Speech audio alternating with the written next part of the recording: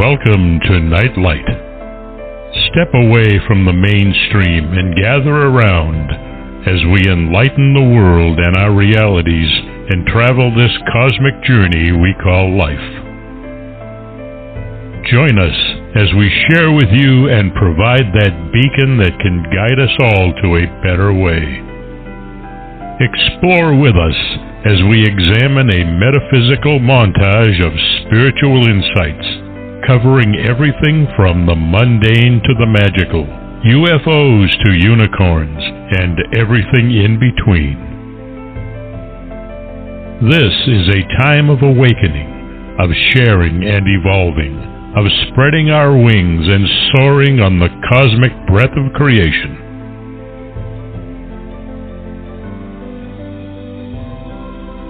Come and join with other light-minded spirits as we weave our lights together to seek understanding, enlightenment, and, with a little luck, some wisdom. This is Nightlight, a reminder that you are never alone.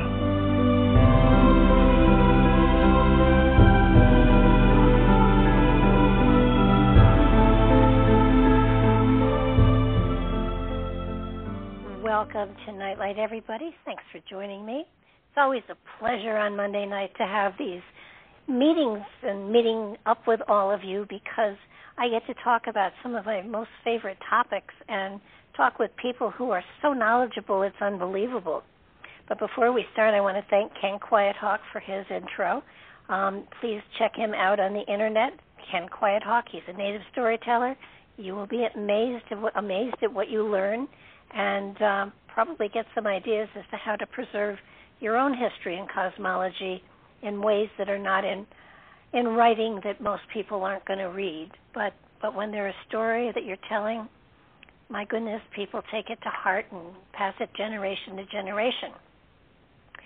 So tonight, we're going to be talking with Mike Colcuri and his book, Restarting Genesis. And it's an amazingly lovely book, and he is also written Restarting Exodus and Genesis. We're talking about Exodus tonight.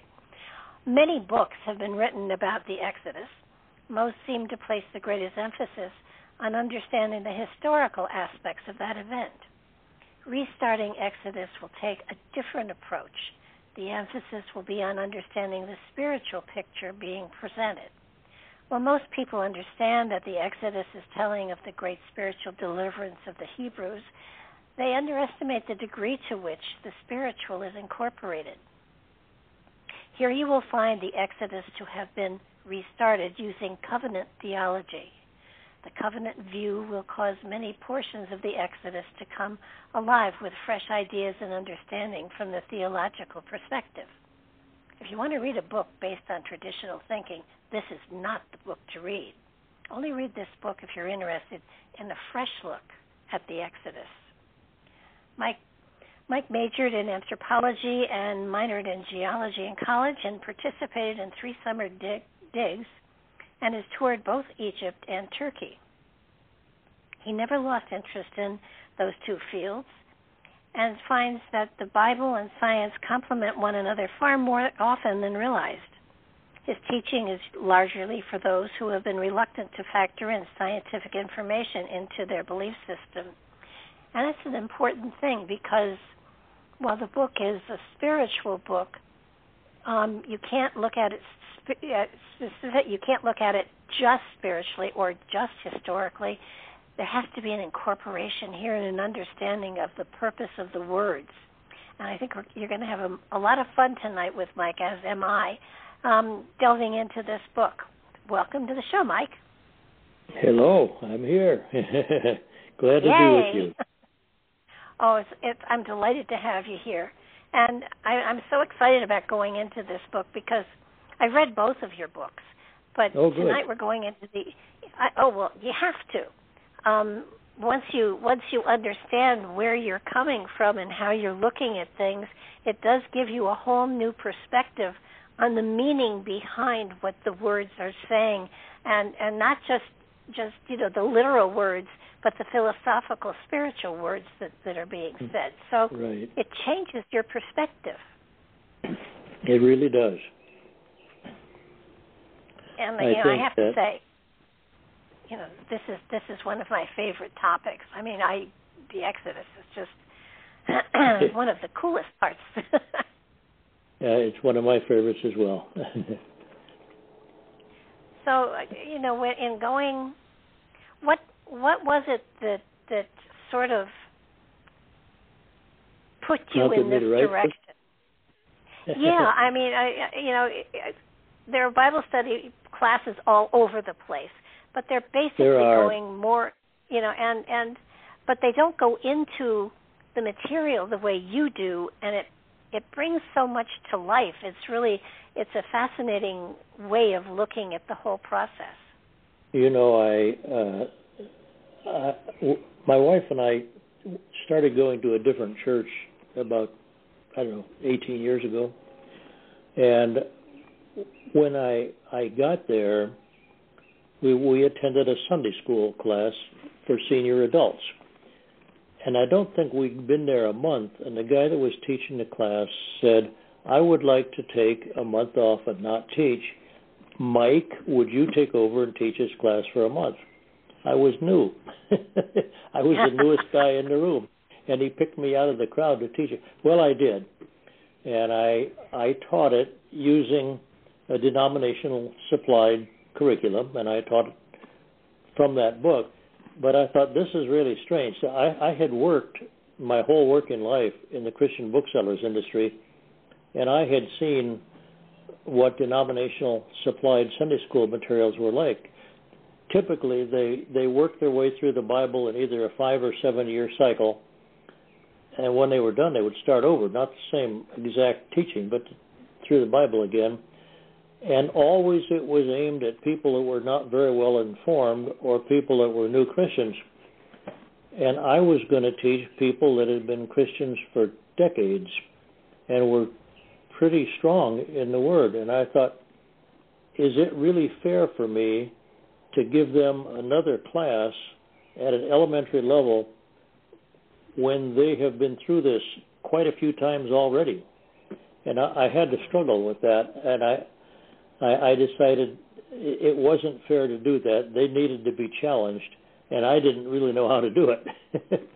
But there I was teaching people that had been Christians for decades. Well, what I did was I taught it out of the book, but I tried to dig in more deeply and look at things that were not given in the text, and the class thrived under it. So when I stepped up to teach a different class, I started teaching a class for an adult group in the afternoon. I had that mindset that people need to be challenged a little bit. And so I started out teaching that class, which was an overview of creation, looking at things in a deeper way. And I like that. And I taught that class 3 times over a 3-year period for it's like 16 weeks at a time, each year. And each time I added to it, I couldn't use something that was already supplied because I was attempting to teach it a bit more deeply than what normally was offered. So I had to write it myself. And as I taught and wrote, I kept adding to it over the course of 3 years. And about halfway through the 3rd year, I said, I could never do this again. This has gotten far too large to teach in a reasonable number of weeks. And that became Restarting Genesis. That was my first book. So without knowing what I was going to do, I began teaching to accommodate what looked to me to be the needs of the students. And it was a good way to go because it caused me to look more deeply at things. When I got that book done, I was already fired up to start the Exodus, and I started with the same idea. I would look at it more closely than what I had before, and I'm glad I went the way I did. I've had fun. Well, you a great deal use covenant theology, and I think it's important that people understand what covenant theology is, because there's so many places where this theology comes in here in many different places, and it's important to understand just what covenant theology is. So much of the Bible is about relationships. Virtually every relationship in the Bible is taught through the lens of covenant, and almost on every page it comes up. We overlook it. It's a simple term. I mean, most people think they know what covenant is. Well, it's an agreement, right? And they say, we know that Moses was in covenant with God, and the Hebrews were in covenant with their God. Sometimes we know there's a church that maybe uses the word covenant in the name of their church. But, you know, I can't think of anyone that's actually sat through a class where covenant was actually taught. And there's more to it than meets the eye. Maybe I should give a little bit of an overview of the things that make up covenant. Would that be all right? Yeah. To Absolutely. do that? Because there's more to it than meets the eye. As we launch into the teaching, the understanding that covenant is present in all these relationships causes a wake-up to take place, and people see much more clearly what's happening when they understand the way the relationships were established. I think what I'll do is I'll actually read. While we were talking here, I opened to a section where I had quoted another author. She makes it a point to say that there were 8 different elements that made up a covenant. In the ancient world, this was not a theological term. It was a secular term. A covenant was a relationship between a great king and a servant king, and both of them had responsibilities under it, and both received benefits. But I'll read the things that make it up.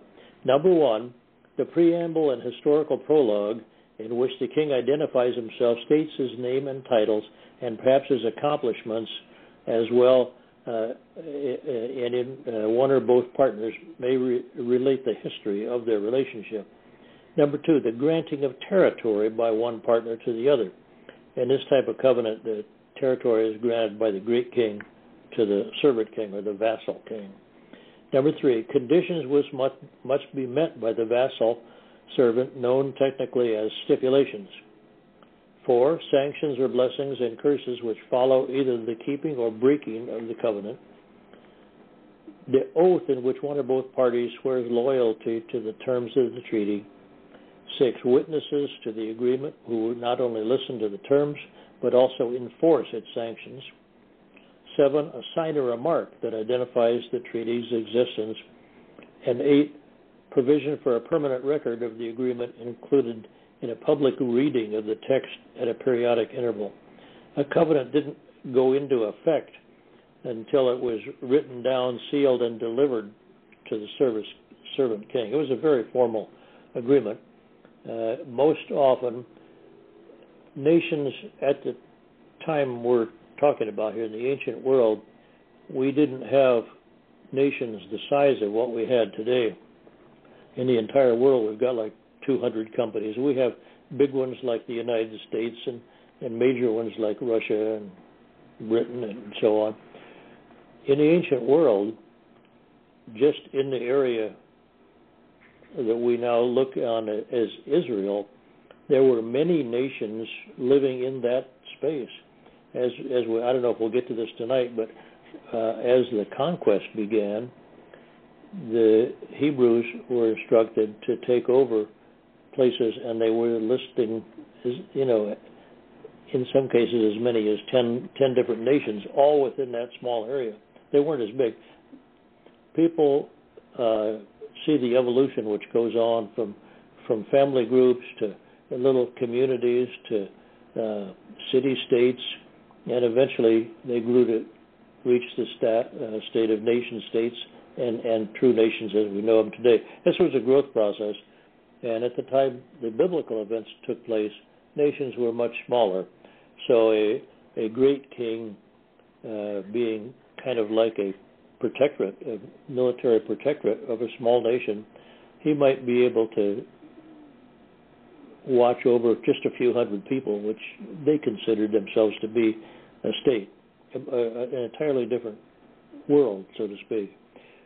But both of these had benefits and both had responsibilities.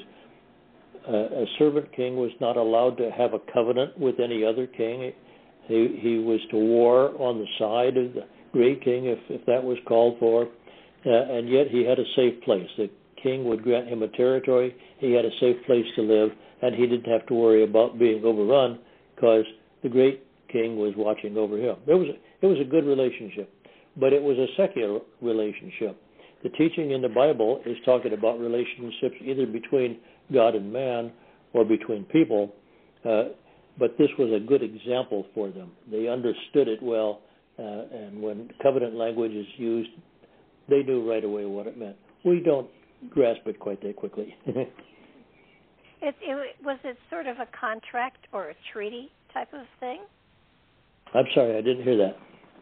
Was it sort of like a contract or a treaty? Yes, it was written down, and actually there was 2 copies of it. The great king got one, 2 identical copies. The great king got one, the servant king got one, and the servant king would post his copy in a public place so that everybody could see it, and it was read publicly at intervals. There was no room for mistaking what had taken place. The people everybody had to understand the agreement that was in effect and what their responsibility was to be in it. So just off the subject, but kind of on. So sort of, the 10 Commandments then were a part of covenant between God and the Hebrews, kind of like, this is what you do, and if you don't do, I'm not going to protect you, basically. Exactly. Actually, let's see, the covenant which went into effect would begin in the very beginning of the Bible. We often think that there's a progression of what God is doing from Genesis to Revelation. Really, it's all one story. It comes at the story in different ways and tells it sometimes from the perspective of man and sometimes the perspective of God. But of these 8 elements which made up the covenant, in the very beginning of the book, in Genesis 1, 5 of those 8 elements are in Genesis chapter 1. When the Bible describes the creation, is using the creation of the cosmos, which they were very interested in, to actually describe a relationship that was coming into existence. That was a covenant relationship, and 5 of those 8 elements are actually present in the very beginning of the book in Genesis 1, and it carries through the book, through the entire Bible. Covenant comes up over and over again. Not always that many of the elements. It's easy to overlook if a story is told and only 1 or 2 elements seems to be there. But in this particular case, a lot of them were, and it's showing how important covenant was in the very beginning when God was forming his relationship with Adam. It's really cool. Well, it was fascinating to me is that always there seems to have been this bargaining going on. It's bargaining. God is saying, these are the rules, and if you abide by them, I will protect you, and I will make you plentiful, and I will make sure that you don't starve, and all of that stuff. And it's in a way, you look at how many times there was a covenant between the Hebrews and God, and the Hebrews screwed it up, and yet there was, and you got to think that at some point in time, God just shut the door and went out and played golf for a while and let them just mess up really good. and come back and rescue them. I mean, it just it leads to a good question. God in order to create the quote unquote the religion, in order to create the spirituality, in order to create this concept that held everybody together, he had to choose. I think, and it's a good point. Can you make it in the book? He had to choose a small group rather than a large nation. That's exactly it. When we read the Bible, in order for us to understand that it's God that's bringing things to pass, he's almost forced to use a small, weak group. If he had picked the strongest nation around, you could easily reason that they were strong enough that they could achieve whatever took place on their own. When God chose Israel, he picked a nation that actually began with only 70 people. Well, and the thing too that it just dawned on me that by picking a small, weak group, it forced them to develop faith. That's exactly right. Almost everything they would come up against, they would find that they couldn't do it. They couldn't pull it off on their own. Because God would make it happen. And most of the time they would recognize that it had been God, but it didn't last long. God never broke his covenant, but they did repeatedly. And we sometimes say things like, why did God let that happen?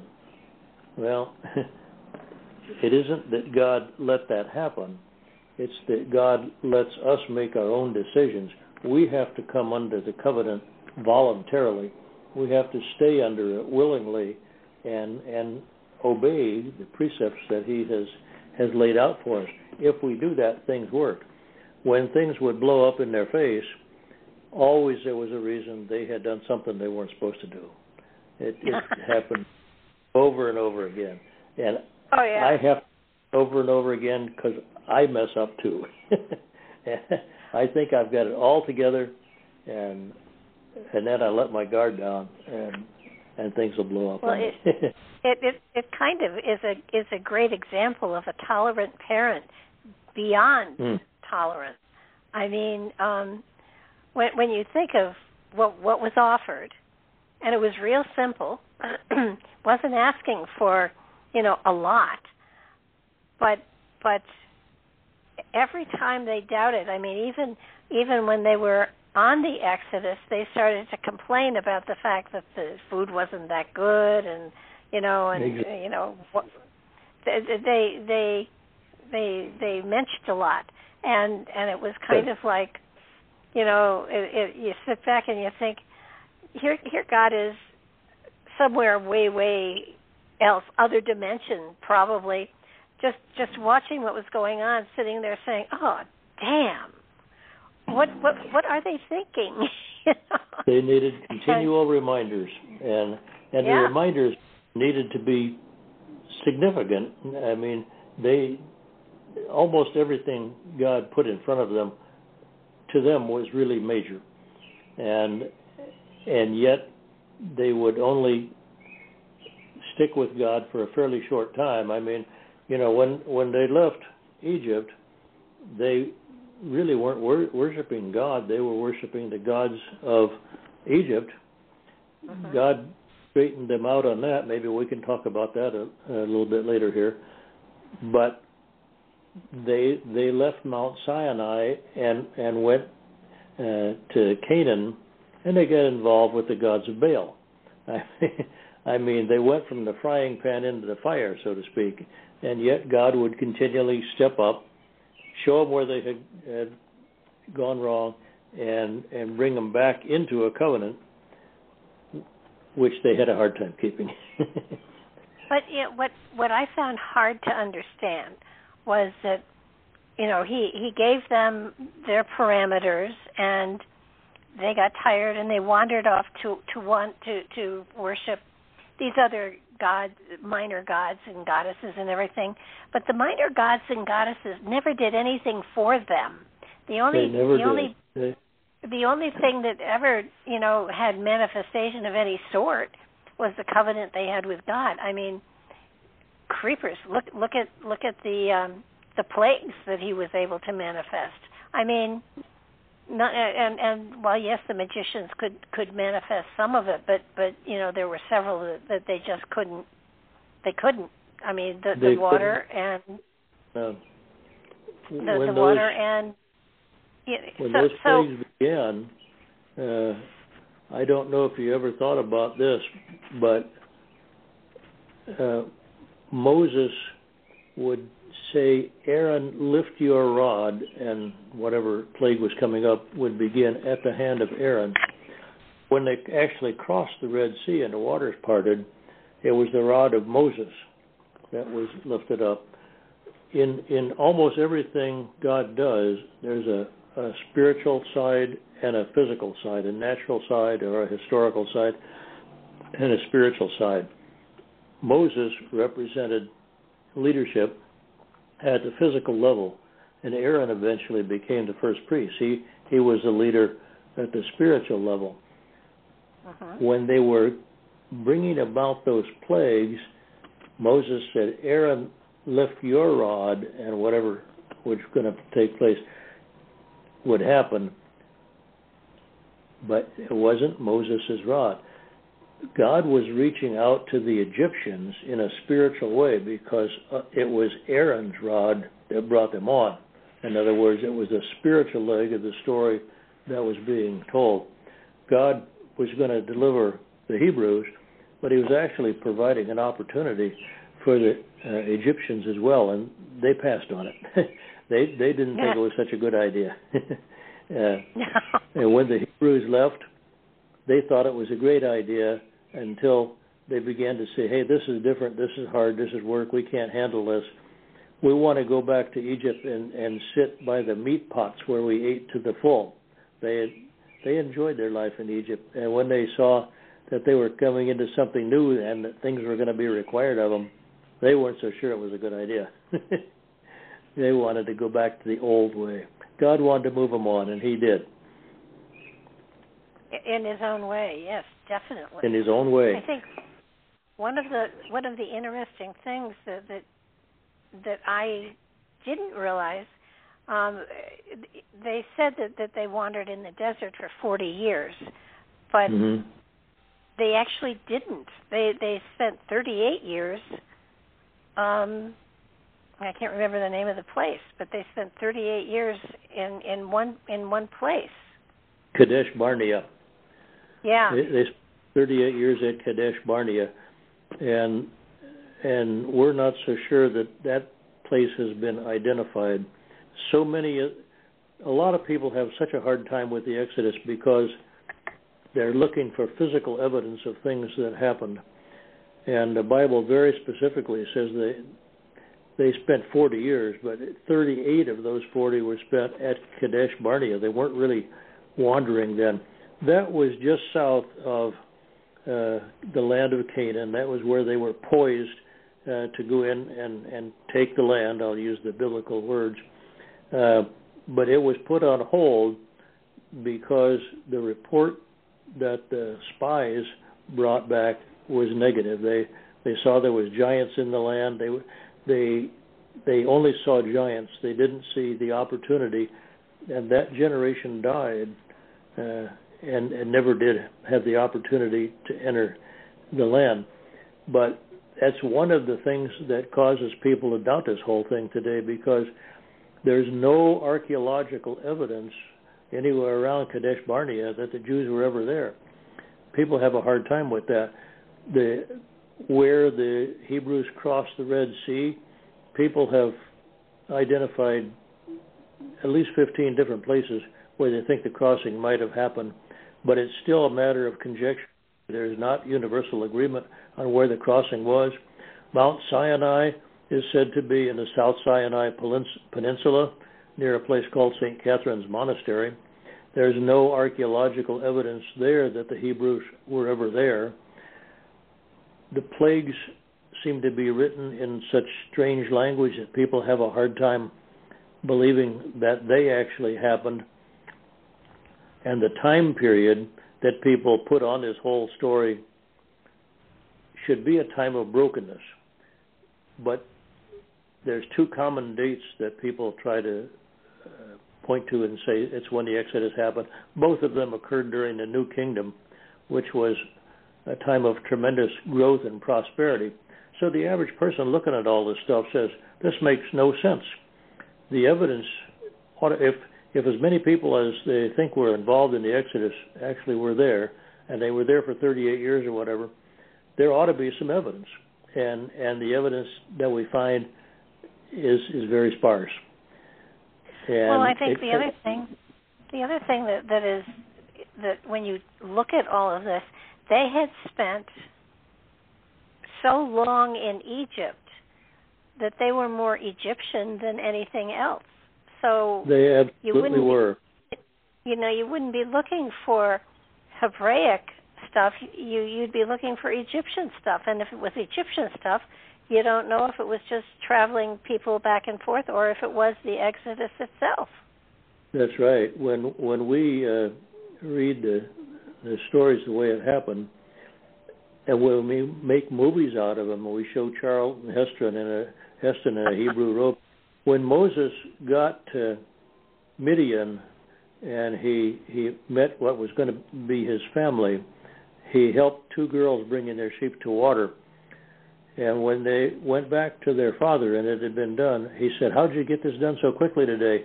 And they said, "An Egyptian helped us." They thought Moses was an Egyptian. There was no doubt about it. He looked Egyptian. When Jacob died, he had asked not to be buried in Egypt. He wanted to go back into Canaan in his old home. Actually, he wanted to be buried in the cave of Machpelah where he had buried Leah. So they did it. They took him back to be buried there. There may have been professional mourners involved because there was a big ruckus put up. That's a possibility. But the people that saw them coming through, they said, "This is a grievous mourning by the Egyptians." Even other Canaanites mistook the Hebrews for Egyptians. I mean, by the time they were ready to leave, they looked thoroughly Egyptian. Their habits were Egyptian, their culture was Egyptian, and God had to bring them out of all of that, out of generations of becoming Egyptianized, and reestablish their nation as Hebrew. And it's one of the coolest part of the stories. I'm going to use the word stumbled on to something. After I finished the Exodus book, I looked at what was happening. The Hebrews arrived at Mount Sinai, which, by the way, I think is east of the Gulf of Aqaba. Maybe we can talk about that after a while.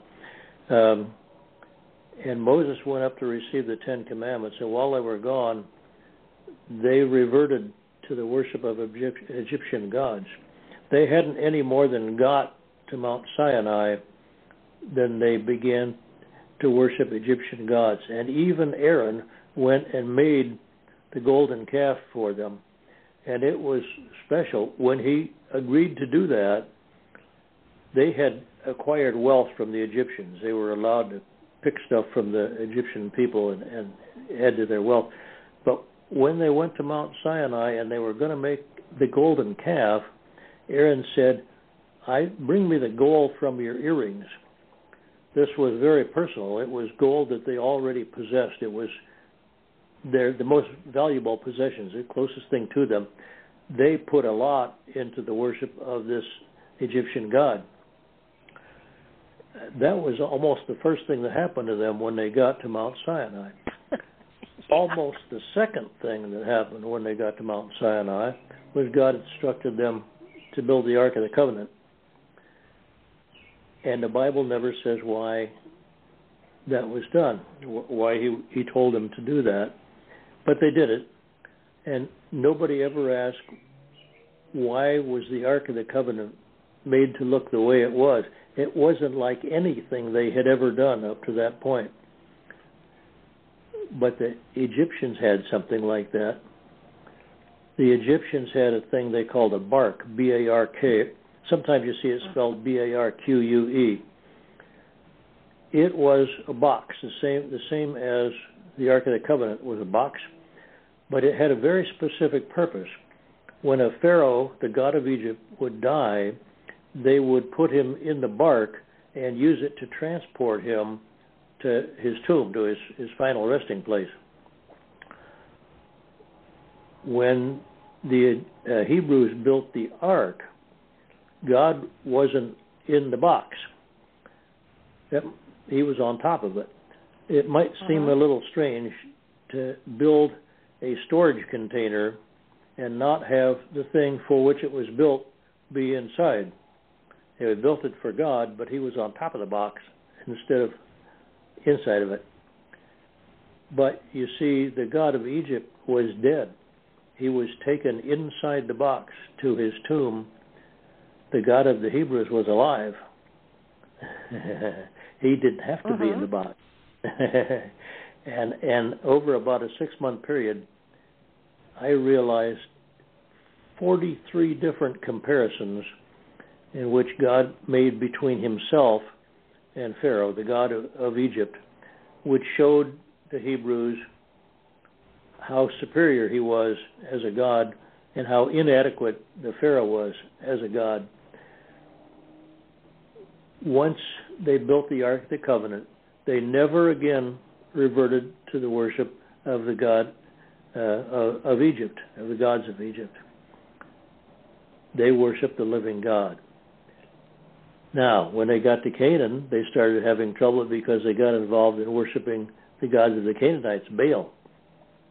But God had delivered them very thoroughly by having them build the Ark of the Covenant. He revealed to them how he was different in doing it, and the Ark of the Covenant became the mainstay, the central focus of their entire religion up to the time of Manasseh, I think, when the Ark seems to have disappeared.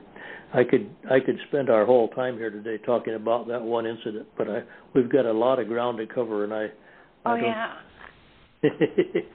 But really neat to see how active God was at a critical time. I think one of the other things that you kind of plotted out exhaustively was how many people were actually in the Exodus. Mm-hmm. That's another thing. That people. That's another reason they pulled out the Exodus. They hear the numbers. The Bible says there was 600,000 men, and that would be males. That would be men. They wouldn't count women and children in that number.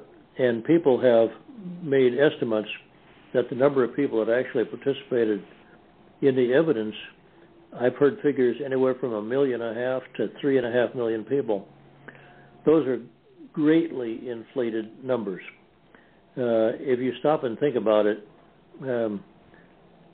if 2 million, say, people went on something like that, they were marching in a single line. And I figured out one time, if they left Goshen and went to the traditional site for Mount Sinai, and they left in a line 8 people wide and a new group leaving every 8 seconds, it would have taken 127 days for the rearmost to start walking.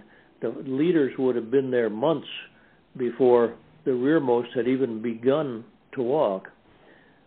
And yet this is being done in a desert where the resources are slim.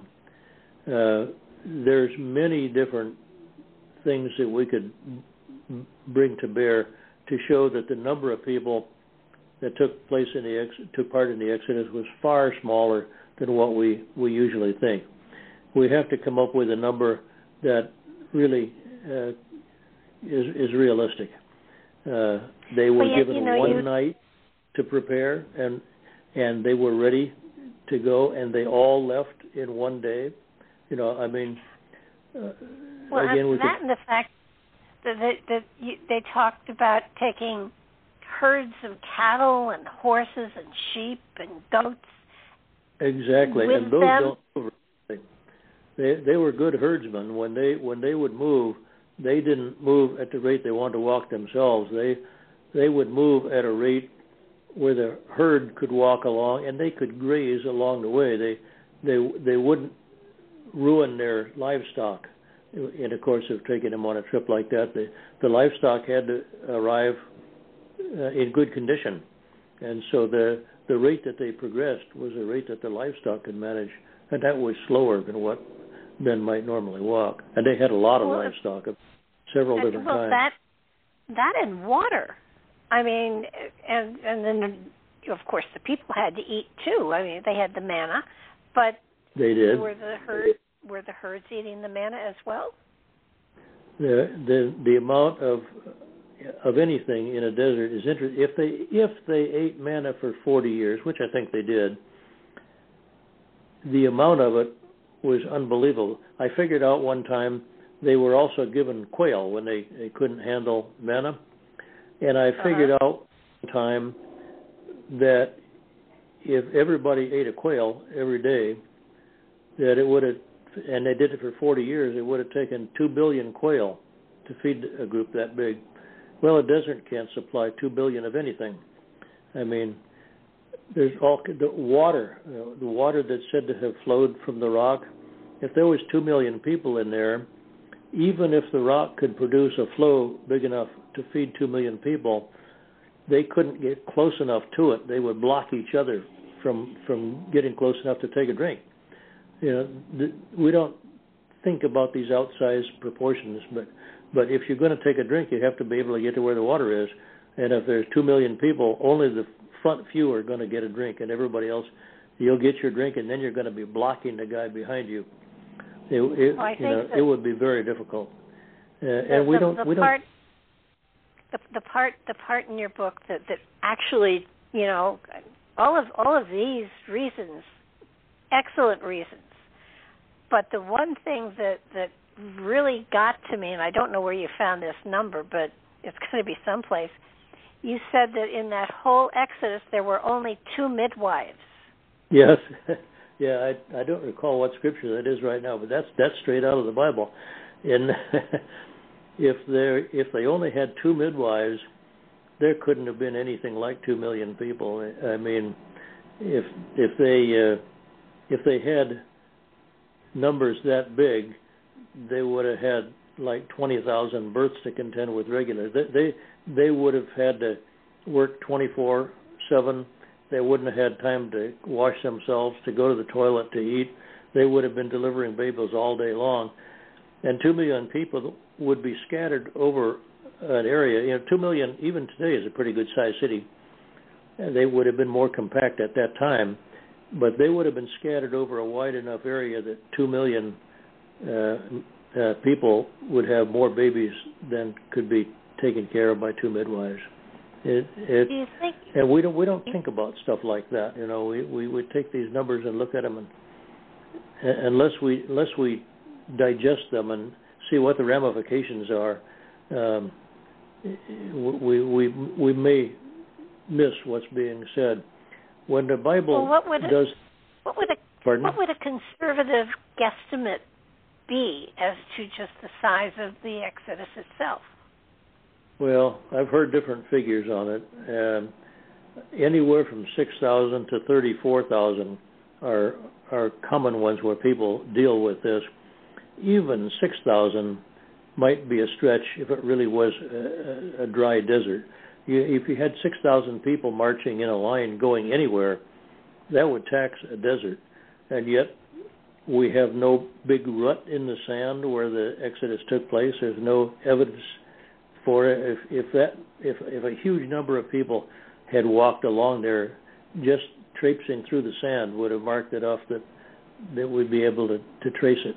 And we don't know exactly the route that they took today. I think we have a pretty good idea, but we don't know the exact route that they took today. The area was wetter at that time. At the time of we look at it today and we see what it's like. I've been to Egypt. It's very dry. You go from place to place, and you say that's the way Egypt was. Well, that whole part of the world, in fact, the whole world itself was more moist at that time. This is not really a part of our discussion today, but there was a cataclysm, which in the Bible we call a flood, which I believe took place about 9,700 BC. And the world began to change at that time. One of the things that it did is it began to dry out. At that time, the Sahara Desert was not a desert at all. It was a lush green place, and there was giraffes and different animals living in it. Today, that's not possible. But underneath the ground, underneath the sand, there's a great reservoir of water that's there, that's a remnant of what existed 10,000 years ago. When we look at anything in the old world today, anywhere around Jerusalem or the Near East or Egypt, things were more green at the time these events took place than what they are today. So when we say that the Hebrews crossed the desert, it's a spiritual story. There had to be enough water so that however many people, whether it was 6,000, even if it was only 100 people, they would have had to have water. They couldn't walk all the way across the desert without getting something to drink occasionally. It was there, but since the sites are now dry, we don't see them. And what archaeological sites may be there are probably clustered around what had been oases at the time of the Exodus. They didn't walk 24/7. They could have done that for a day or two, but to do it for many days and for the animals to walk like that, everybody needed rest and everybody needed water. So not only was there more water available, but there was fewer people searching for it. I don't have a strong opinion about how many people there actually were in the Exodus, but when we get into the conquest, we see the Bible giving us figures of on the order of 40,000 people for each tribe. Now that's another thorny issue. The number 40 is a symbolic number, and it's actually the number for testing. So when the Bible gives us the number of peoples in the various tribes of that existed, they may not have been literal numbers either. But we did have 12 tribes.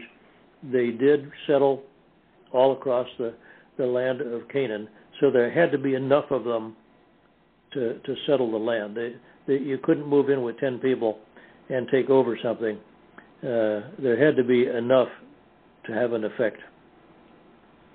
That's not a real complete answer, I don't think, but I don't know precisely how many people there are, but it's less than 2 million, and it had to be significant enough to take over Canaan.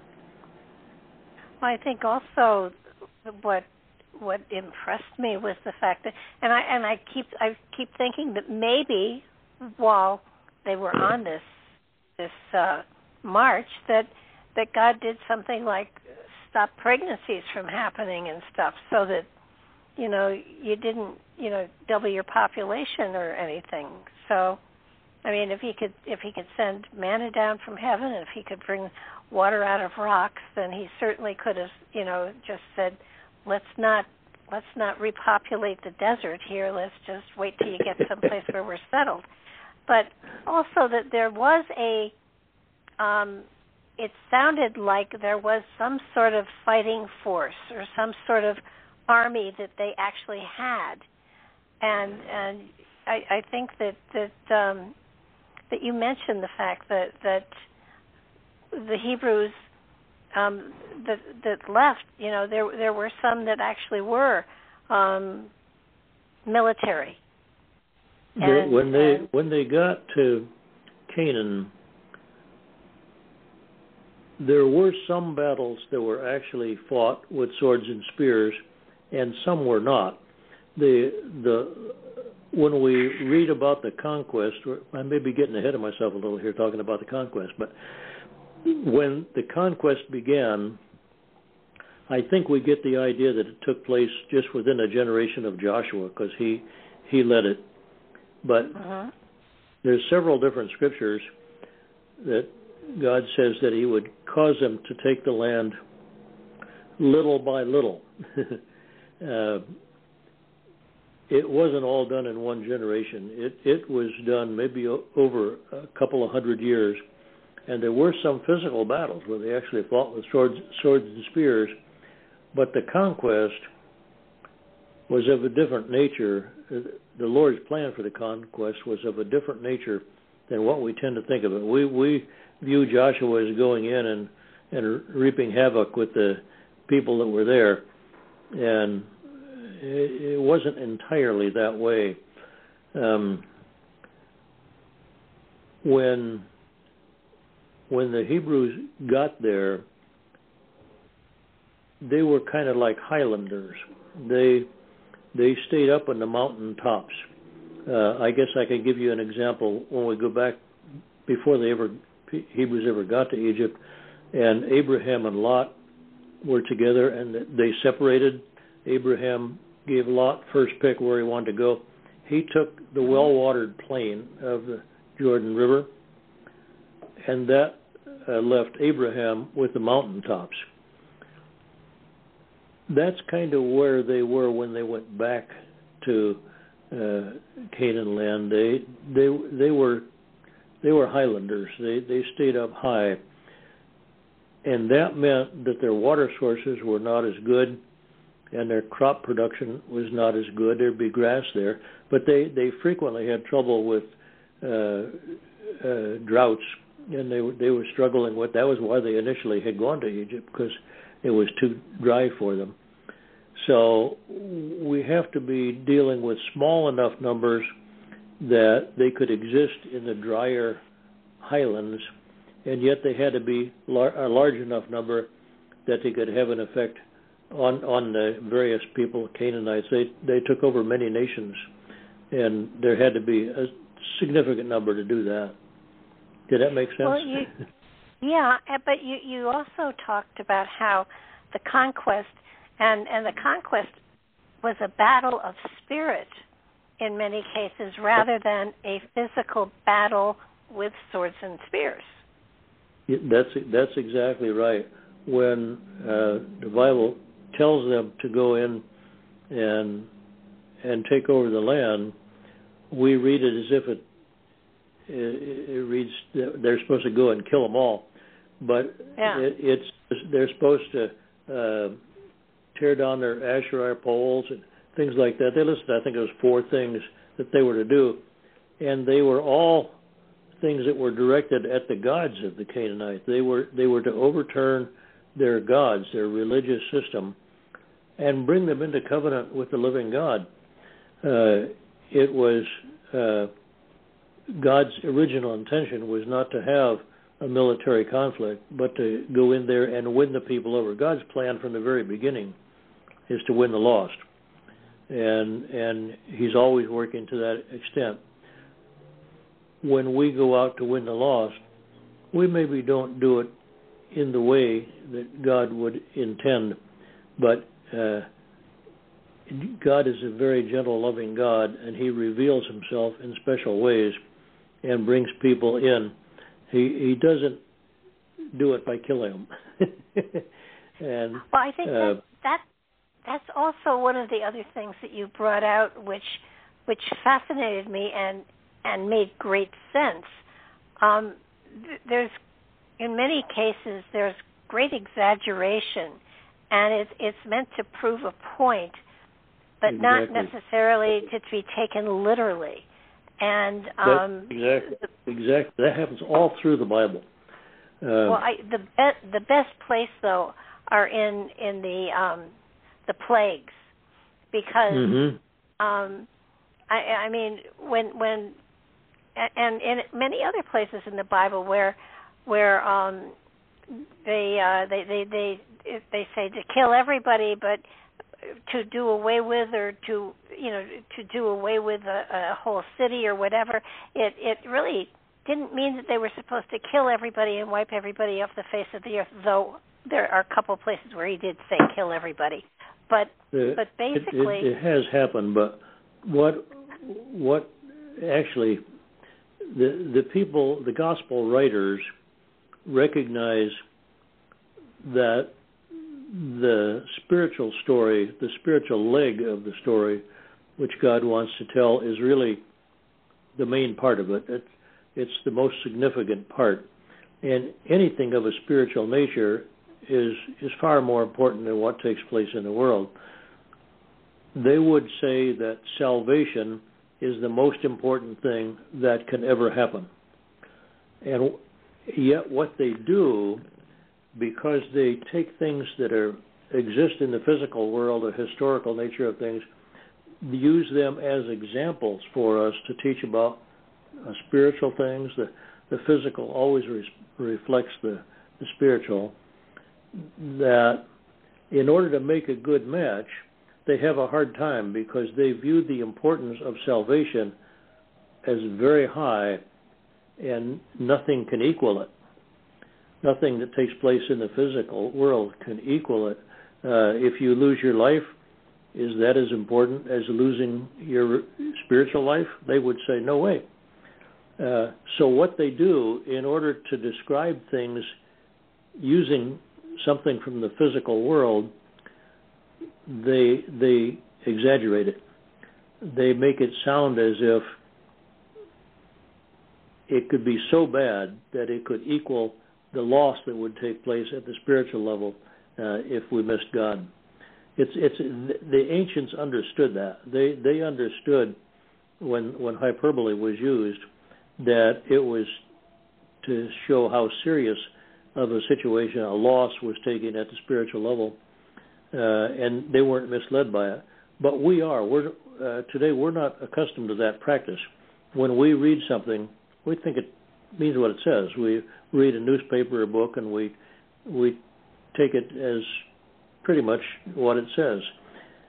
And yet they were using figurative language. They were using something physical to teach about the spiritual, and we kind of overlook that. And it's something we have to learn to read, because it's not just the Exodus. It's all through the Bible.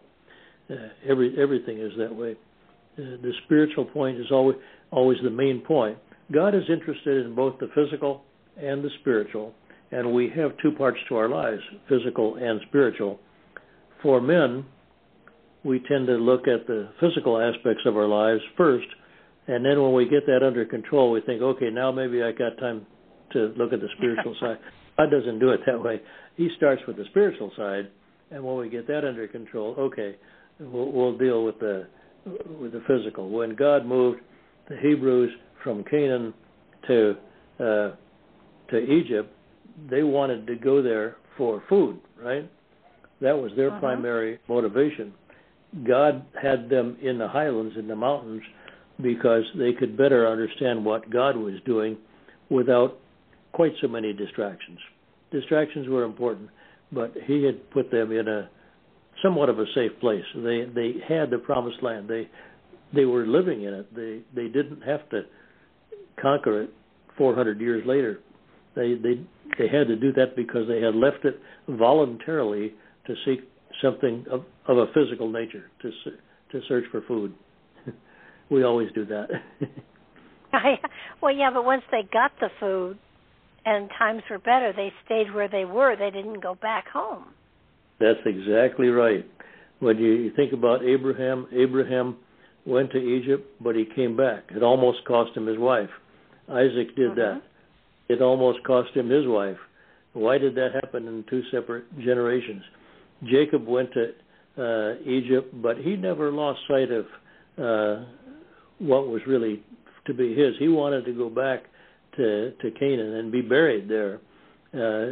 Joseph, while he did everything to do to help his family, he never got really embroiled in the Egyptian system, but his brothers did.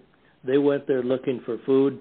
They got the food, and after they had all the food they needed, they stayed there, and they did that voluntarily. They were given Goshen. Early on, once the 7 bad years were over, they could have left at any time, but they stayed there a long time after that. They were content. They liked it, and that was it was at that point that they were leaving the living God and beginning to worship the gods of Egypt. They had been won over by what Egypt had to offer. Egypt had quite a lot to offer. It was a very wealthy place. It was magnificent. I mean, I can't imagine the things that I saw when I was there were kind of in ruins, but you could get an idea of how magnificent things were when they were new, and you would shake your head and say, how did they do this? I've heard hundreds of people, including myself, say, how did they do that? They achieved incredible things, good things, really. I mean, but they did not have the living God in their camp when they did it, and that's the whole story. So the Hebrews, they had to learn trust the living God regardless where they were. They went to Egypt, found themselves embroiled in the gods of Egypt, and when they got to Canaan, they found themselves getting embroiled with the gods of Baal. So it's not the physical circumstances that make or break us. It's what we choose to do and how we choose to live. Yeah. Well, I think the thing that is about the Exodus, first of all, that they actually were 40 years in one place. That blew me away. I had this picture of them going in circles in the desert, and it didn't make any sense because even at a slow pace, 40 years, you're going to get to the other side of the desert. So that's it. Exactly right. When we try to reconstruct this and figure out what they actually did do, there's really 5 key locations. One is where they began. They began in Egypt, in the northeast corner of a very fertile place there where they had lived for however long they were in Egypt. Second thing was the crossing of the Red Sea. The third thing was the arrival at Mount Sinai. The fourth thing was the arrival at Kadesh Barnea. And the last thing was arrival in Canaan. The number of months that they actually spent marching wasn't really as great as what we tend to think. I mean, for them to get from Goshen to the Red Sea, we're talking maybe weeks, not months, I don't think. And when they crossed the Red Sea, Mount Sinai was right there. And then to get to Kadesh Barnea, it seems to me the Bible does say somewhere that it's an 11-day march. I'm not certain about that, but it's not a great march. And then they were at Kadesh Barnea for 38 years. So it's really only 2 years that the whole beginning portions of the Exodus took place. I had grown up thinking they were wandering in circles for 40 years, and they really didn't do that. It would have been too hard on their lives. I would think so. Well, you've mentioned crossing the Red Sea, and I've heard a lot of different theories as to exactly where they crossed, and it just is. The crossing could have been in some places that was just muddy and it was a reed sea. It wasn't the Red Sea, but when you get to the description, especially in the Ten Commandments with Charlton Heston, I mean, come on, they were walking on dry land. Yep. And anytime you part water and you pull it aside, it's been wet for a long time. It's going to be muddy, and yet it wasn't. It was dry. And yep. So how did he do that? The way things are described in the ancient world, because the emphasis is on the spiritual leg of this more so than on the physical leg, it'll develop the spiritual leg a little better than it sometimes does with the physical leg. If they cross the Red Sea, the spiritual leg is only talking about the crossing itself.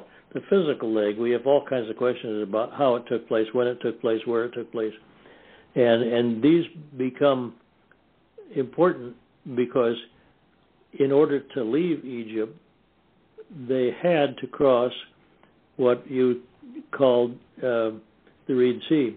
There is a line of lakes and swamps which extends, if you can picture this, since we don't have the Red Sea has two forks at the north end. The western fork is called the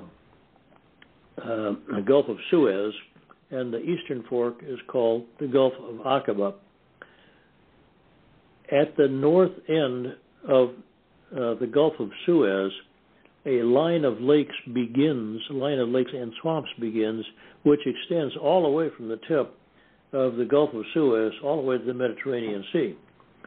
And people have examined that ad nauseum almost, trying to figure out where they cross. There's a whole bunch of places that have been suggested as possible crossing sites. And in actuality, any one of them might have worked. I mean, the water had to be shallow enough that they could get through it, and yet we're told that they crossed on dry ground, and they did it in one night, and apparently without difficulty. With water level higher back at that time, the Gulf of Suez extended a little farther north than what it now does, and it would have ended at a place that today we call Lake Timseh. And that's an interesting spot because where Lake Timseh now is, there's the beginning point of two lines of water that are man-made. There are two canals that begin there. One goes west to the Nile River, and one goes north to the Mediterranean Sea.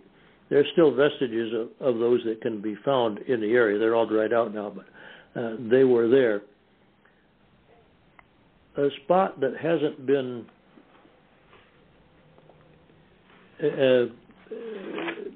held by too many people, I think, is really important, and that is at Lake Timseh, where those two canals come together.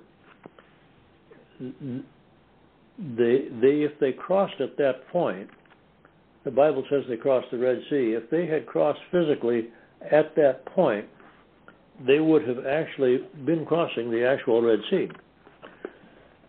And it's interesting because we are told they crossed on dry ground. Uh-huh. And we're also told that there was a wall of water on their left and on their right. and people have tried to explain those walls of water in any kind of ways, always with physical explanations. And we have all seen the movie, The Ten Commandments, and we've seen those walls of water sticking up hundreds of feet and standing up by themselves and collapsing on the Egyptians just after the Hebrews got through. Well, that kind of makes sense to us because of the way we hear things being said. But what we don't really understand is the water levels that took place, that existed at the time of the Exodus. The Nile River fed the Tumalat Canal.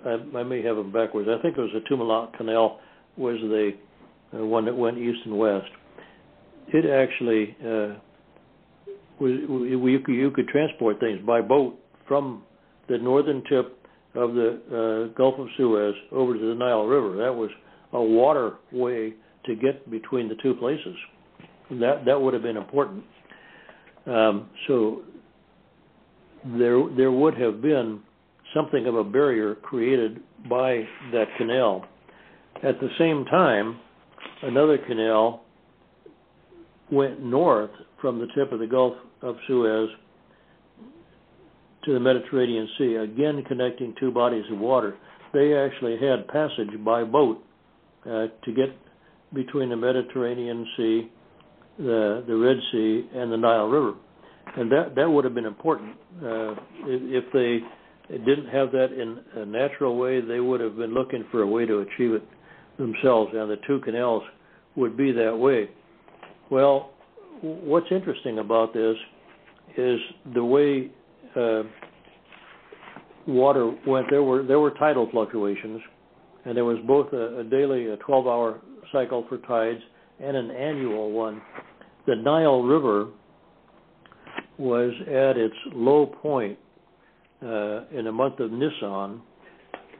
The month of Nisan became so important to them, the Hebrews, because of the Exodus, that they actually were instructed to reorganize their calendar to make the month of Nisan the beginning of years for them, because it was the beginning of their freedom from Egypt. At that time, the Nile River was at its low point. At the same time, you had the monthly and daily tidal fluctuations, which would exist in the Mediterranean, and maybe in something as significant as the Red Sea and Nile River. But these canals, they were just at the mercy. If the water went up, they were deeper, and if they were shallow, the water went recessed, they would have been more shallow. The Exodus is said to occur at a really important time.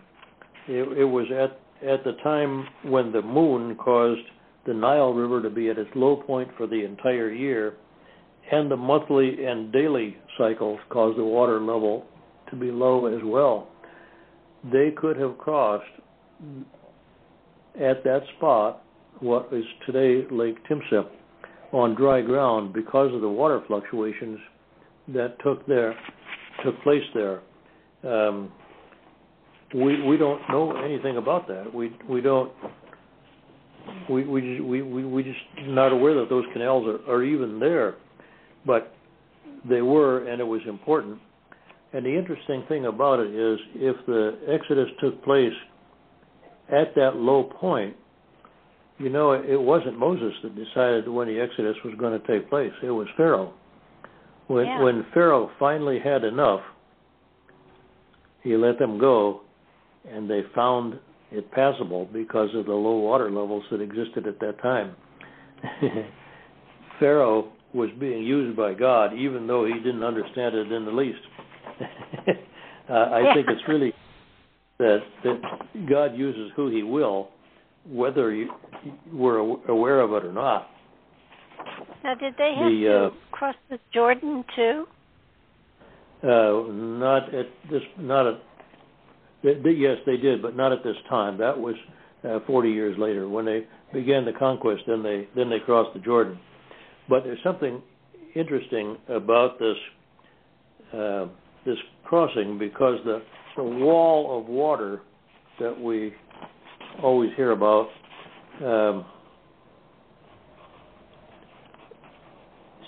still befuddles us. I mean, when we think of a wall of water, we think of a vertical wall, water standing up on its edge.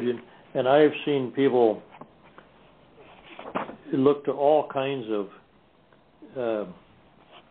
answers, various wind, tornadoes and hurricanes and different things that might have pushed water into a heap. And maybe you could build a case that it could have been done, but the problem with it is that if the water was pushed aside by any kind of wind, whatever it was, it would also prevent people from crossing. If there was a 200-mile-an-hour wind blowing, they would have had to hole up. They wouldn't have been able to get up and walk the opening. So they would have been at the mercy of it as well. So you have to get by the idea that it was really a wind. It was something else. And these two canals, they were full of crocodiles and everything else. But with the water level being lower was only one part of the story.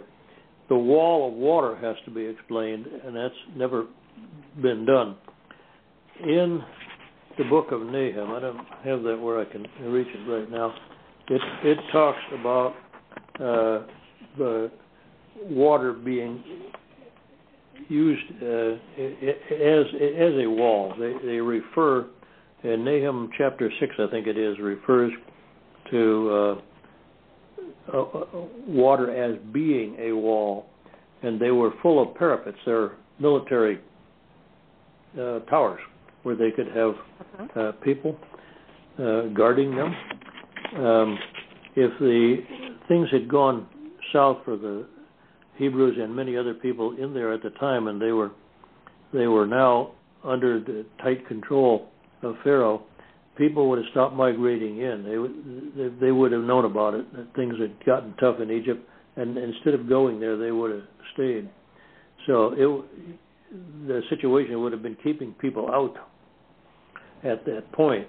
But for the Hebrews, and probably other people who wanted to leave at the time, they would have been able to leave with these walls of water, just simply being water and not a mountain of it. If you read Nahum chapter 6 in several versions, you'll see that was what was being said, and it's not something that we're accustomed to. We've never heard of it. Nobody in our day thinks of water as being a barrier. You mentioned one area where they have found underwater chariots and chariot wheels. Yes. And I was fascinated with that, and that the government won't let anybody do anything. However, I mean the chariots do date back to that time frame when it could have been Exodus-ish. It's a really neat part of the story, and I think those chariot wheels have been known for 30 or 40 years. Nobody has been able to do a whole lot with them. There's more there than just chariot wheels, and they may actually point to the date of the Exodus a little bit. What we overlook when we talk about crossing the Red Sea at Lake Timsah, they had to do that. That line of lakes and swamps, in order to leave Goshen and go either to Canaan or Midian, either one, that line of lakes had to be crossed somewhere. And I think that what the Bible is describing is a physical exodus going across what I think is Lake Timsah. But it didn't end there. When Moses left by himself, he arrived in Midian without having to cross the Red Sea.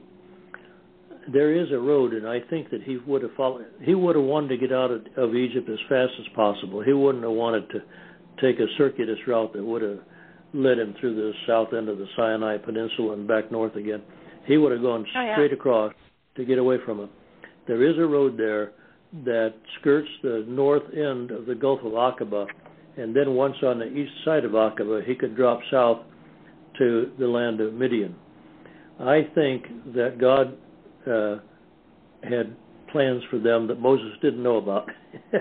Moses would have wanted to take them out by the same route he'd used himself. He would have started across that road. He would have crossed, I think, at Lake Timsah, and then headed towards the Gulf of Aqaba, planning to skirt the north end of it. But the scripture says God told them to turn back, and I can't tell you all this from memory, but they turned south and confronted Aqaba at a place which today we know as Nuweiba Beach. There's a big staging area there, and at that point, they would have been stuck. And I think God's purpose was to put them in a situation that they couldn't have a way out of. They were absolutely stuck, and unless God delivered them, they were in big-time trouble. I think I've mentioned that there's always a physical leg and a spiritual leg to everything that takes place in the Bible. I think the crossing of the Red Sea is actually a dual crossing. I think when they crossed at Lake Timsah, that actually represented the physical exodus that was taking place. And crossing the Red Sea across the Gulf of Aqaba represents the spiritual crossing, a two-part crossing.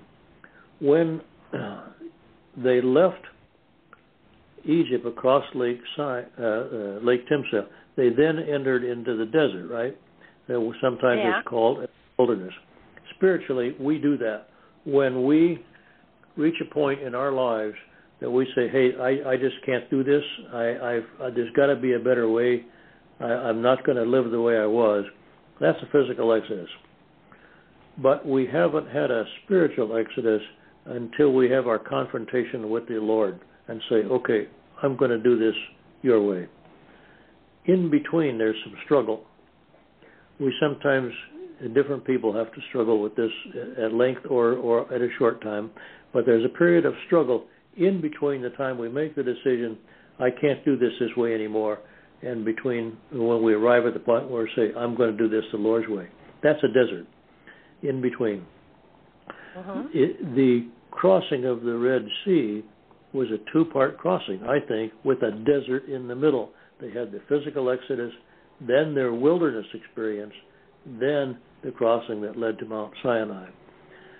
Incidentally, that's evidence that the South Sinai Peninsula, where St. Catherine's Monastery is, the traditional site, wouldn't work because when they got to, if that had been Mount Sinai, when they were ready to leave it, they would have still had to cross the desert. You wouldn't expect that. When you reach your confrontation with the Lord, you're no longer in a desert. You've arrived at Mount Sinai, if you can see what I'm saying. So the idea of a two-part exodus, a physical exodus and a spiritual exodus, makes sense from that standpoint. I don't know if they understood it because when they had their spiritual exodus crossing at the Gulf of Aqaba, they were still in Egypt physically because that's when they built the golden calf. They built the golden calf after they had their second crossing. But it didn't last long because it was at that point that the God brought the teaching that I alluded to a little while ago, talking about the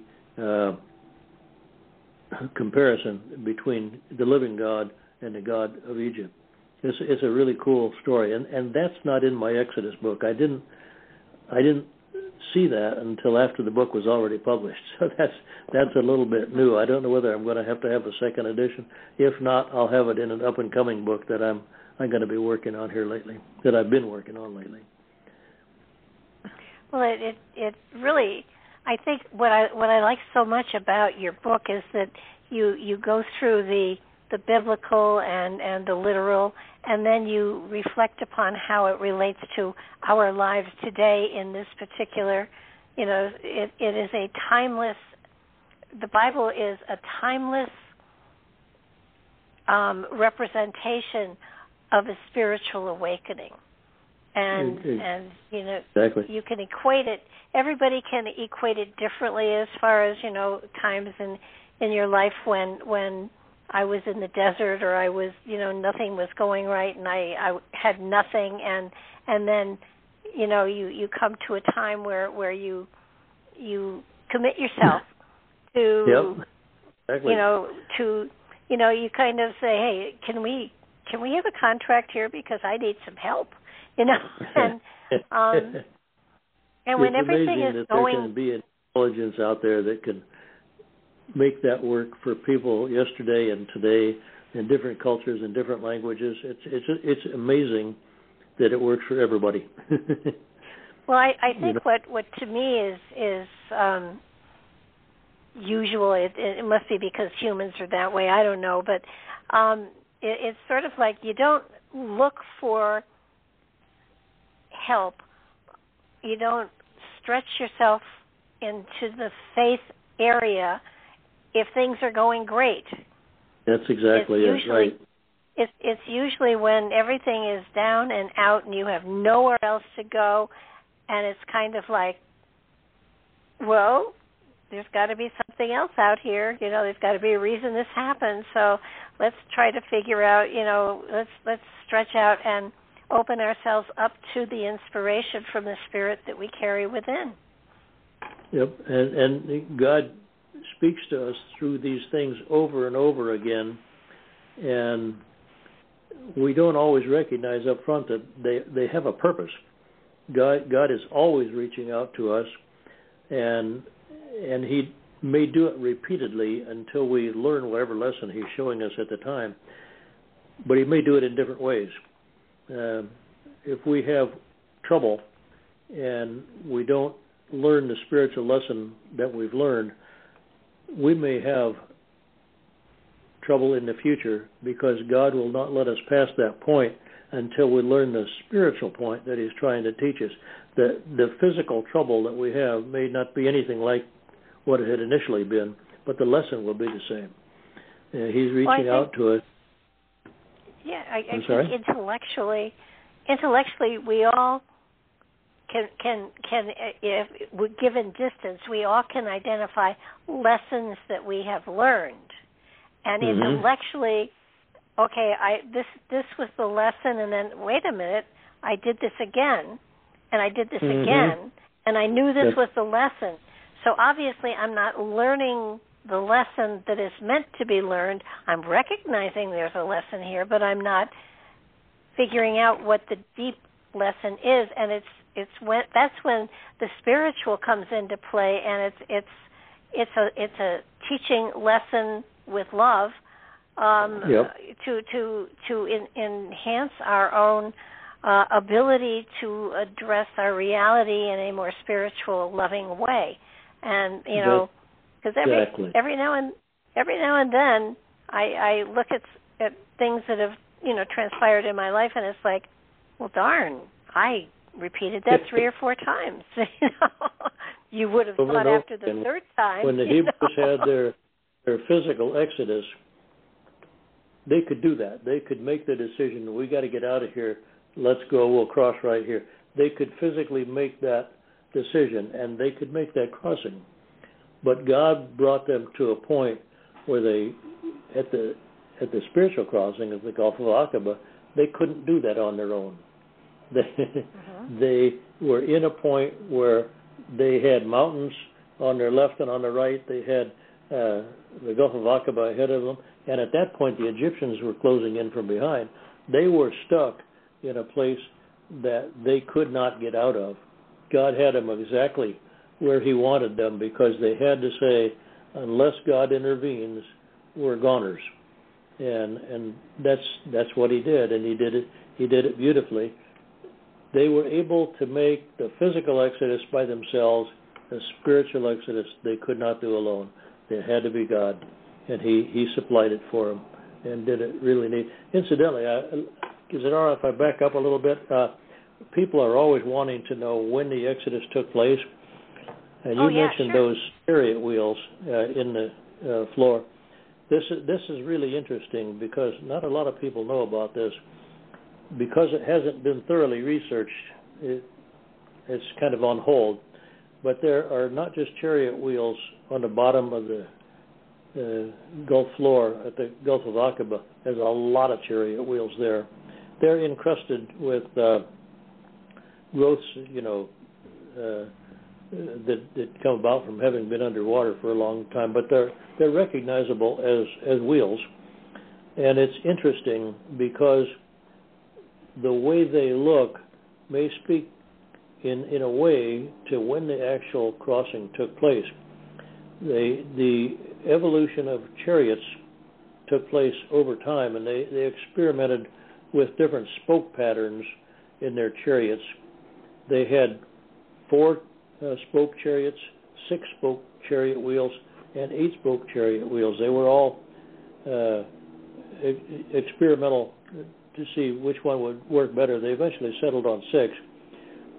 But the timing is interesting because there was probably only a period of about 20 years when they actually were using all 3 at the same time. And it took them a while to settle on 6, which they did.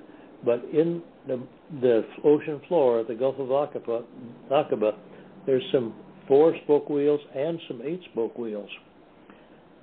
That only took place at we haven't talked about the contest between the early and late date people, but the biblical estimate for the date of the Exodus is 1446 BC, and archaeology comes up with a date of about 1250 BC. about 200 years later. The spokes on the bottom of the ocean floor there were only in use maybe for as little as 20 years, and that corresponds roughly to the 1446 date. In other words, the spoke patterns in the floor are substantiating the early date, the biblical date, for the Exodus. That's pretty neat because we don't have a lot of evidence like that, but that's significant. It actually points to that. The other thing that's fascinating is that there are piles of bones. Yes, all kinds of stuff. And they're not scattered. They're in piles. They're in piles.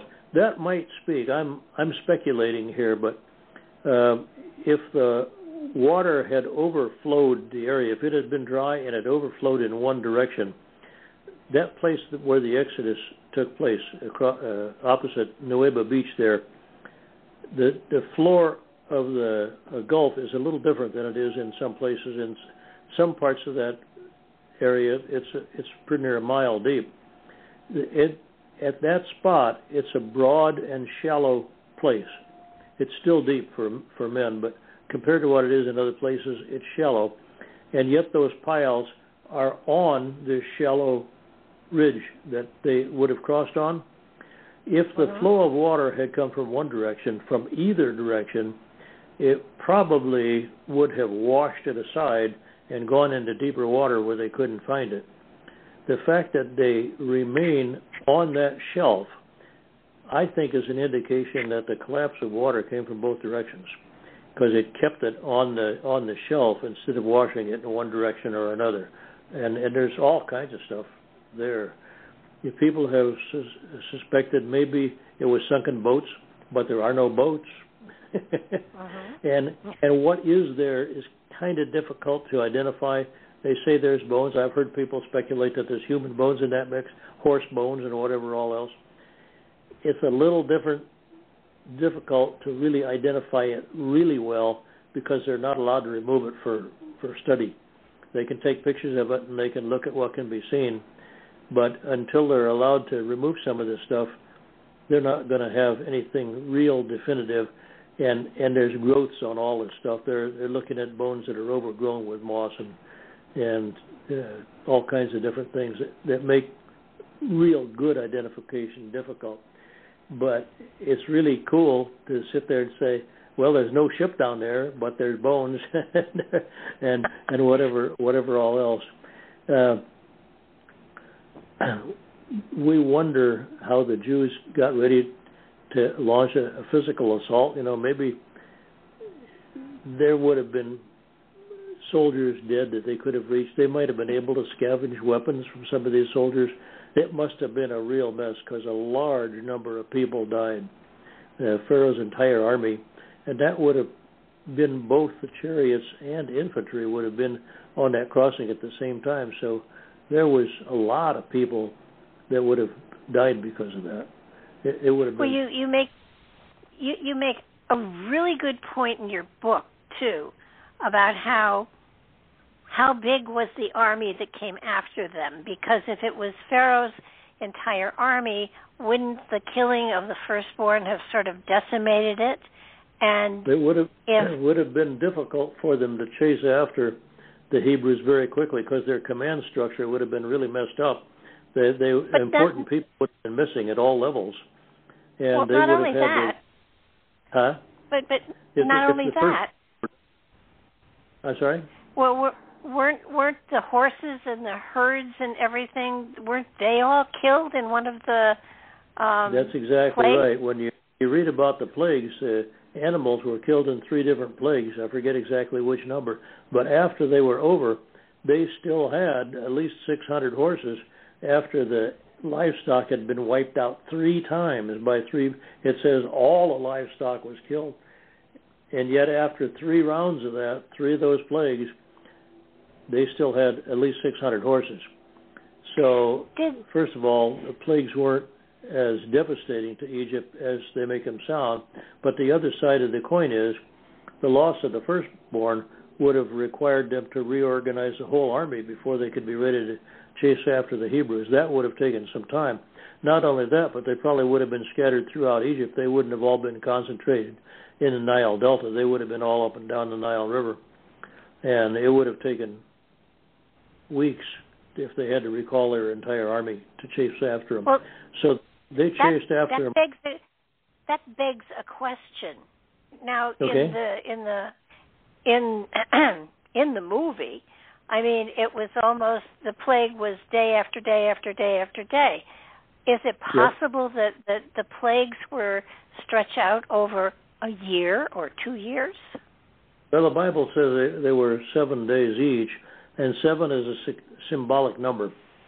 So it's difficult to say if a number can be symbolic and still be literal. There's no doubt about that. But it doesn't tell us whether they were literal or symbolic. They were symbolic, there's no doubt about that, but they may have also been literal, and we don't know. My gut feeling is there was not too much time between each plague. It talks about a week. That maybe that might have been. I have a feeling it was all in one season. If they left on what became the first day of their year in the month of Nisan, the events leading up to it probably were within one growing season.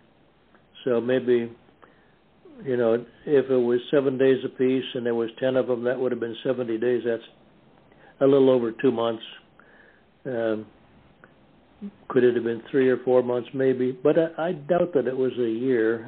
I don't know the answer. I'm speculating as I talk. Well, if that's the case, how large an area did the plagues cover? I mean, was it Egypt Central? Was it all of the land of Egypt? Was it, how? In other words, it wasn't a plague that hit the whole world. No, it wasn't. When we talk about things like the flies, they could have covered a substantial area. Well, maybe we should go back to the frogs. If the frogs came up out of the water and died, and then they were in heaps, that might have given rise to flies and gnats and some of these other things.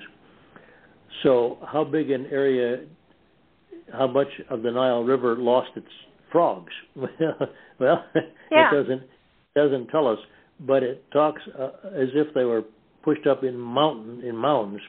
So there must have been a huge number of them. I suspect, I'm only guessing as I talk to you, that most of this took place in Lower Egypt.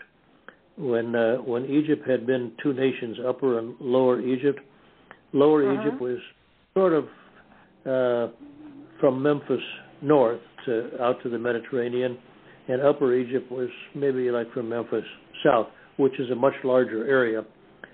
I suspect that most of this took place in Lower Egypt because Moses and Aaron were able to repeatedly walk right up to where Pharaoh was living. And that probably was his summer residence in Lower Egypt. Really difficult to nail that down. And I wish we had answers for more of these that are more clear. Little by little, archaeology is making huge contributions on the physical level. And we have to make good interpretations to see what the spiritual side of the coin was the Lord was doing, and we've maybe not been real good at that, but that's where we need to get to. But I think I'm speculating as I say that it was not all of Egypt, but what we call Lower Egypt. Now that sounds backwards. Lower Egypt is the northern part of Egypt, and that sounds backwards. The way we look at maps, we would tend to think that the lower part would be at the south, but the Nile River from south to north, the Lower Egypt is on the Mediterranean. Gotcha. Well, I think the other thing that I did want to go into, while we still have time here, is the Promised Land. you have fascinating maps in the book that gets you right down to what the Bible says in several different places, and then the ultimate promised land that you came up with was just about where Israel is now. That's right. I went into that because a lot of people have tried to figure out exactly where the promised land was and how big it was.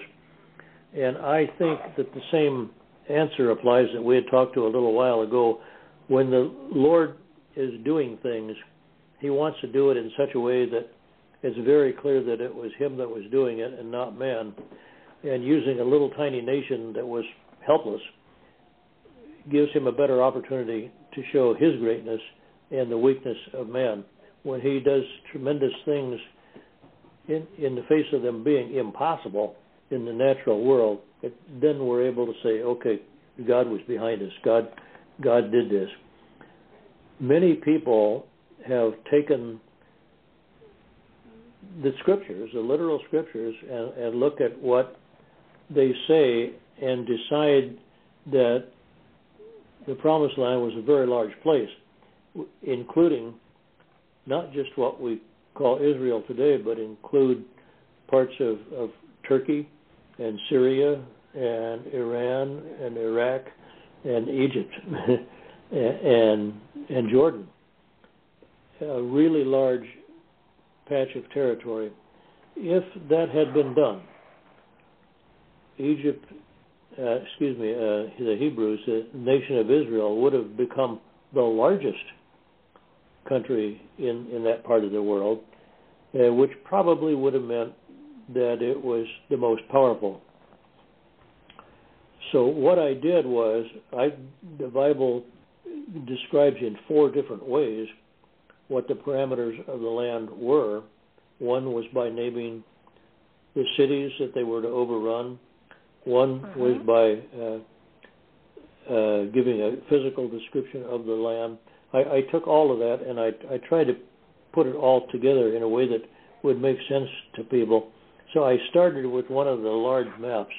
I started with 4 maps that show 3 really large conjectures as to what the size of the Palestine area had been, and one map that had 2 pictures, which comes much more closer to what we have today and to the traditional thinking that what the size of the promised land had been.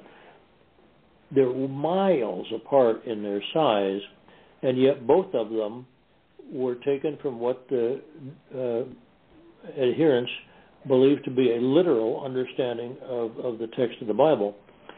They're so far apart they can't both be right. So I thought I would try to work through that, and I took what the Bible describes as being limits and gradually eliminated things. For example, in a trapezoid, which people commonly draw, there is a not quite east-west line. It runs from the northwest to the southeast a little bit, making the lower level of a trapezoid. And Moses was supposed to have gotten all the land that he walked, but he never walked that line. It's simply not a part of what he did, and that would eliminate a big part of that trapezoidal piece of ground and part of the central desert as well. And I think I did that 9 or 10 times, gradually whittling things down from the larger thinking of the land down to what the last description in the Bible is. And it comes pretty close to the size of Israel today. The exterior dimensions are very close. Israel has been willing to share the Golan Heights and I've forgotten the other area with their Palestinian neighbors, but for the most part, it's very tight. The other thing that you might think of to depict that it was a smaller place is thinking back to the nation of Egypt. if Egypt had been destroyed the way it had been, and their army was completely destroyed, people sometimes think Pharaoh was killed. I don't think he was. There was no army left. The population was sorely depleted, and the ground was ruined. Egypt would have been helpless.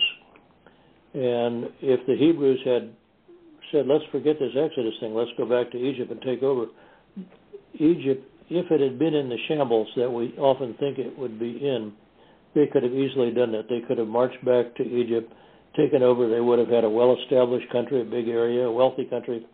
But it didn't happen that way. It's never even been suggested that anything like that happened, and it didn't.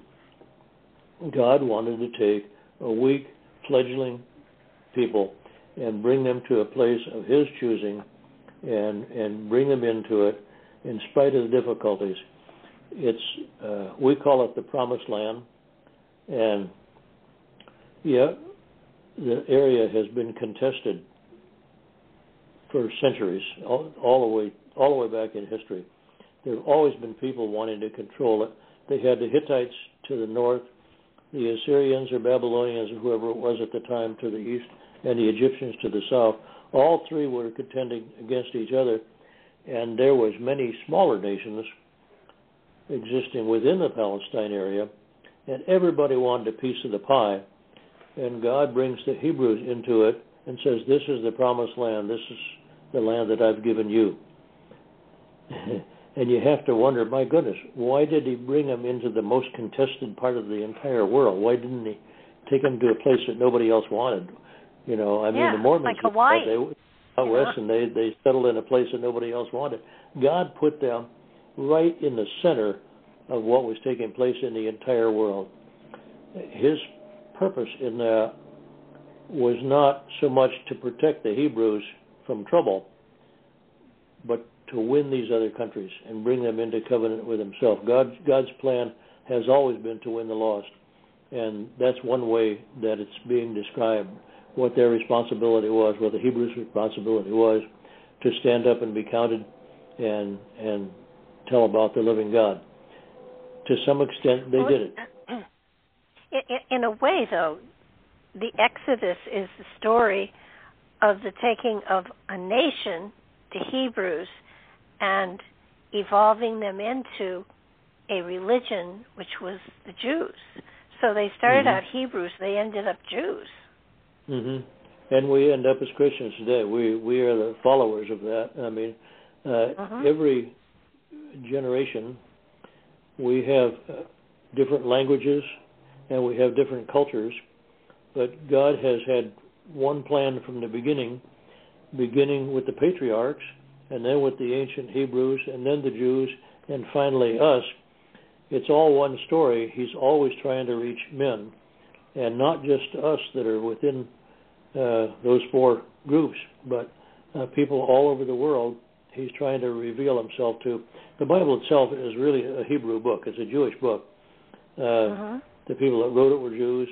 The people that experienced it were Jews, and Jesus was a Jew. And it's telling their story from their perspective. But what God is doing in the lives of men is universal. God is interested in all people, and He reveals Himself to them in the light of their own language and culture. It might not be the same way for other people that it is for me, but He's just as interested in them. Some of my Christian friends might have trouble with this because a lot of us seem to think we have an exclusive right to God or something like that, and I don't think we do. I think He's always been interested in all people, and He manifests Himself so that it can be understood by whoever He's reaching. If God wants to talk to me verbally, He's got to do it in English. If He can't talk to me in French or Russian or something like that, because I wouldn't know what He was saying. The same thing applies to the culture. If what He wants to do in my life is going to be understood by me, it has to be something that I can relate to within the framework of the culture that I live in. And He does that unbelievably well. He speaks to each person so that they can understand Him in the light of their own existence. It's really cool. Mhm. Oh, absolutely. And I think that the way that you have gone both in Exodus and in Genesis, you have a section after each area that you've approached. You relate it to our own lifetime now as to what we're going through now, so that people are able to see the relevance to today's life as much as it was relevant in that time frame, so that you've created a bridge from the literal the literal expression of people 2,000-3,000 years ago, and you've created a bridge so that it can be applied, the philosophy and the understanding. I try to do that. I call those things teaching moments. I don't know how many. There's more than 30 of them in the Exodus book, and each time what I've done is taken whatever story was being talked about at the time and try to show how it applies to our lives today. It always does. And when we tend to look at the historical aspects, that's interesting, and it's important. But if we stop before we understand what was taking place spiritually, we've missed the most important part. And so I have tried to come back to that each time, and where I could understand it, I've tried to show people what God was teaching us at the spiritual level when he uses whatever had taken place historically that we could see. Well, I think it's another way of viewing the Bible that most people don't really pay attention to it, and you've really used the hyperbola, the apocalyptic language, the allegory, and the metaphors. You've pointed them out where, in many cases, people haven't recognized that's what was being utilized. And we're not always using those things. We use non-literal language ourselves. I've written some Bible studies, and throughout a couple of them, I have interspersed idioms, many of them, just in the course of developing the text, the teaching. They're always non-literal. It ain't over till the fat lady sings, or it's at the end of the road or something. Expressions that we use all the time are non-literal expressions. The gospel writers did that too, but they didn't use the same ones that we use. And in addition to idioms, they used hyperbole, apocalyptic language, allegories, and metaphors. We may know what those are, but we're not used to using them to the extent that they did at that time. And it's easy for us to stay focused on what's happening historically and actually miss the teaching that God really has for us. So I've tried to keep that from happening. Well, I think it's important that people are able to go to a greater depth of understanding of what's in the Bible rather than just the literal. And, there's so many people that just take it absolutely literally, and while that's fine and appropriate, it's like a layer cake. You have your bottom layer, but there are many layers on top of it. There are the allegories, there are the metaphors, exactly. and the element of going into the covenants too. I think it's something that the greater the depth you can put into an understanding, the greater the application it is to your own spiritual development and understanding of life and how you should be living it.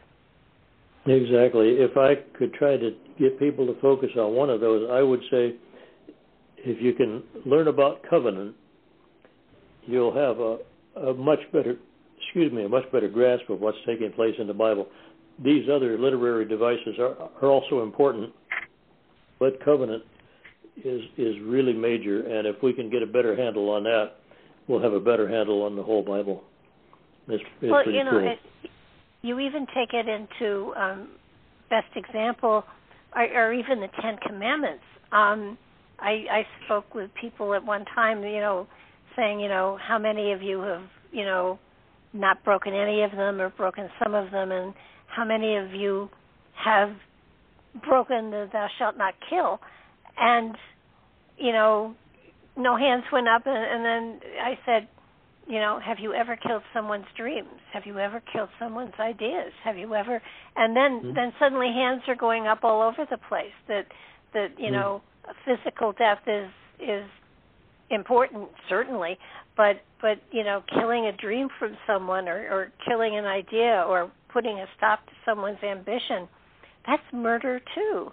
And God has always teach us at both levels, the physical and the spiritual, because both the physical and the spiritual are important. Actually, Jesus was asked which is the greatest commandment. He didn't pick one of the 10 commandments, but he said, you shall love the Lord thy God with all your heart and soul. And then he continued, and he said, and the second is like unto it, and that was, you shall love your neighbor as yourself. Well, that's not in the 10 commandments. That was in Deuteronomy and Leviticus, I think. But if you look at the 10 commandments, they're actually divided into 2 parts. The first 4 are really about man's relationship with God, and the last 6 are about man's relationship with each other. How do we deal with our fellow men? What are the things that we have to learn? And so when God gave them the law, he was giving them a sampling of what was to follow, because there was actually maybe like 600 commandments, far more than they would ever be able. 613. Huh? 613. Is that right? 613? Yeah. They probably couldn't remember them all, let's live by them all. But they needed to know that they couldn't live by the standard God had for them, and that they had to depend on grace. And he made it available from the very beginning. And almost saying, look, you're going to screw up, but, there is forgiveness. There is. That's exactly right. And it's impossible to walk that line totally unless, of course, you're a saint or something. And even the saints messed up, too. So, well, saints were average people, but maybe they progressed farther than I have. Well, that's why we're here. It takes a lifetime.